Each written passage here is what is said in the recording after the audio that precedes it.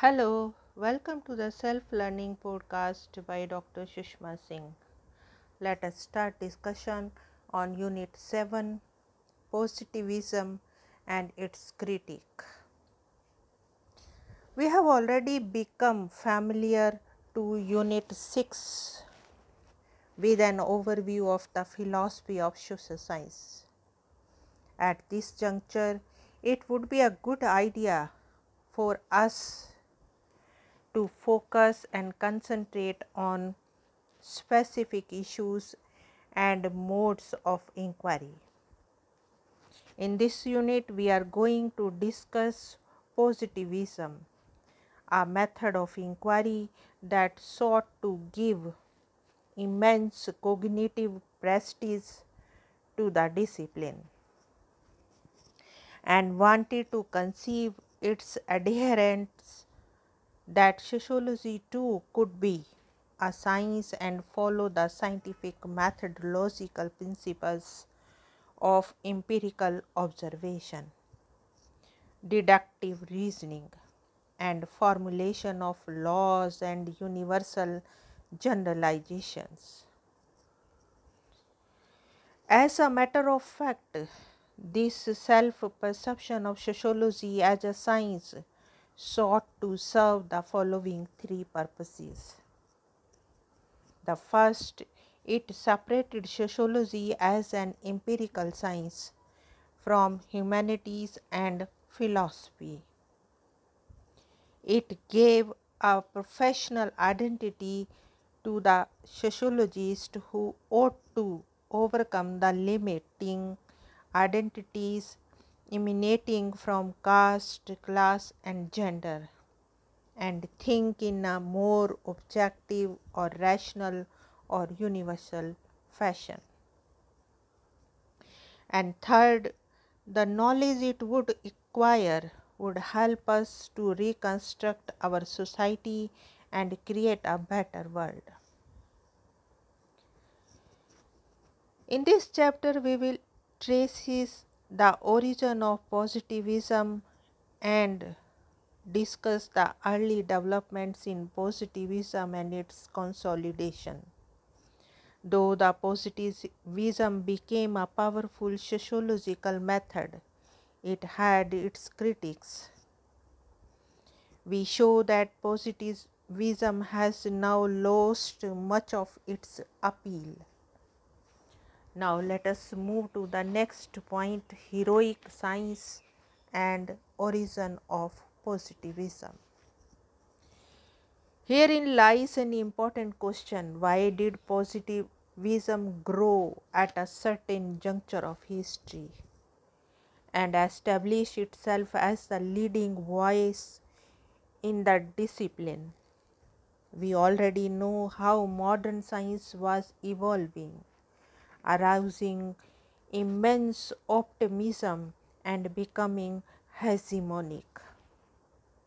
The scientific thinking emanating from Bacon, Descartes, and Newton, and scientific inventions and discoveries were alerting the cultural or intellectual landscapes of Europe.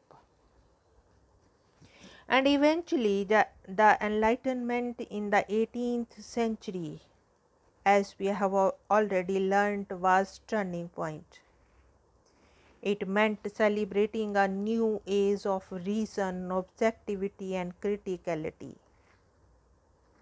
It was like coming out of the medieval order, religious influences, and asserting that scientific thinking would enable us to create a better world. It was difficult to escape the influence of the age. It was difficult not to be influenced by the speculator success story of science. Science became knowledge itself, real, objective, and foundational. And to survive in such a milieu was to accept science and its ascending power.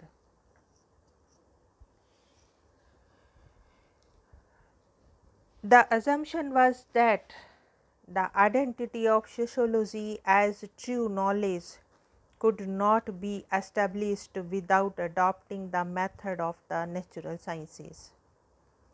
There was yet another important factor. The new age, characterized by the Industrial Revolution, expanding trade and commerce, and emergent bourgeois altered power relations in the West. It was a time that witnessed the assertion of the new elite, technologists, scientists, and capitalists. They saw immense possibilities in science and were strong adherents of a positivistic or scientific culture and mode of inquiry. Yes, there were dissenting voices, say the voices emanating from Romanticism, that critiqued the worship of science and reason and pleaded for imagination, subjectivity, and creativity.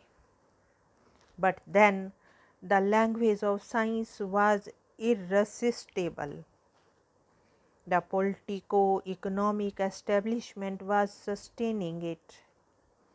Science was going to stay, and positivism was its inevitable consequence. The entire phenomena can be understood better if we reflect on the self-perception of science. For instance, it is argued that the science is a radical departure from the common sense.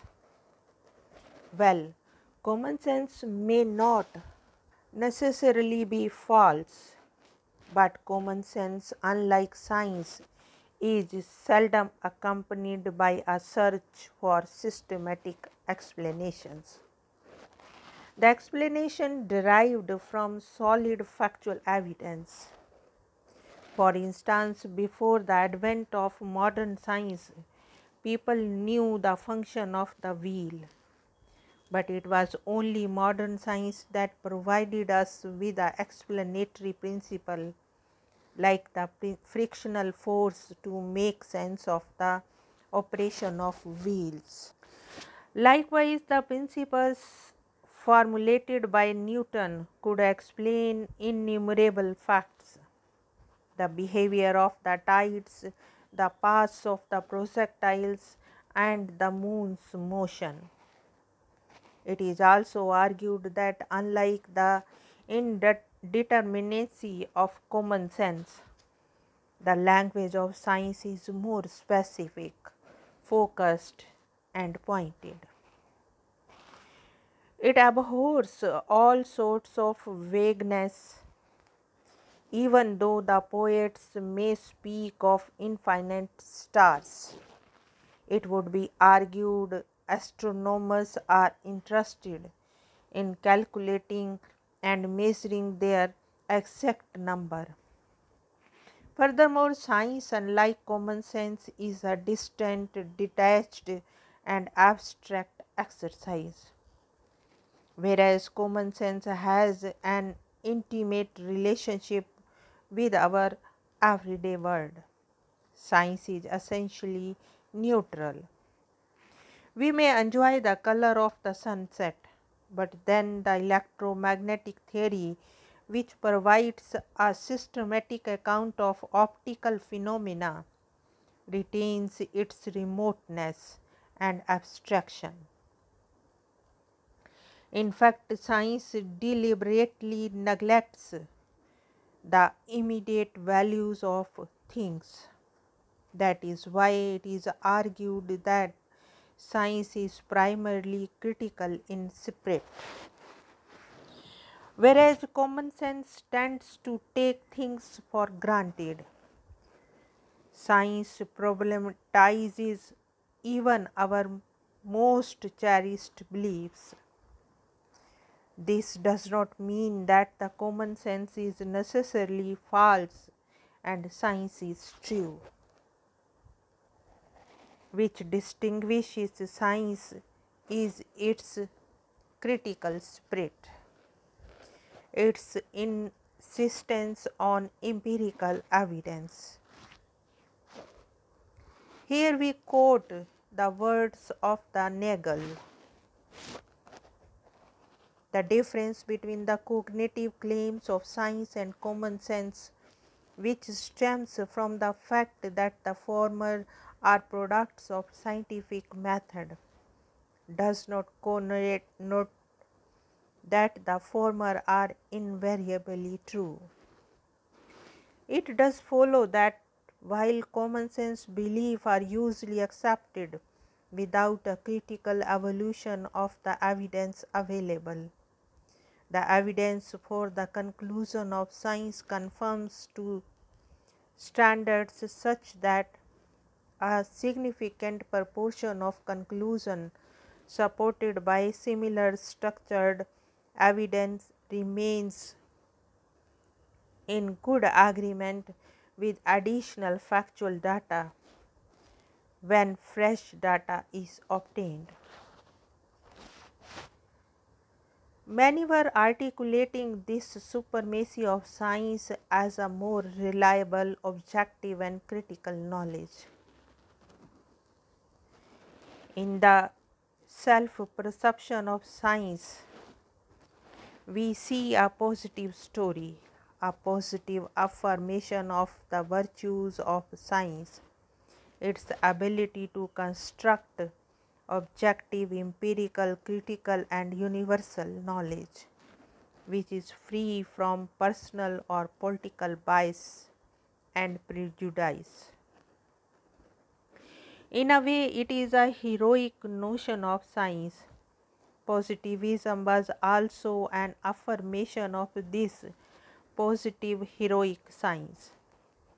It was positive because it meant certainties of science, and it also meant a positive attitude towards life, using science for improving out lot.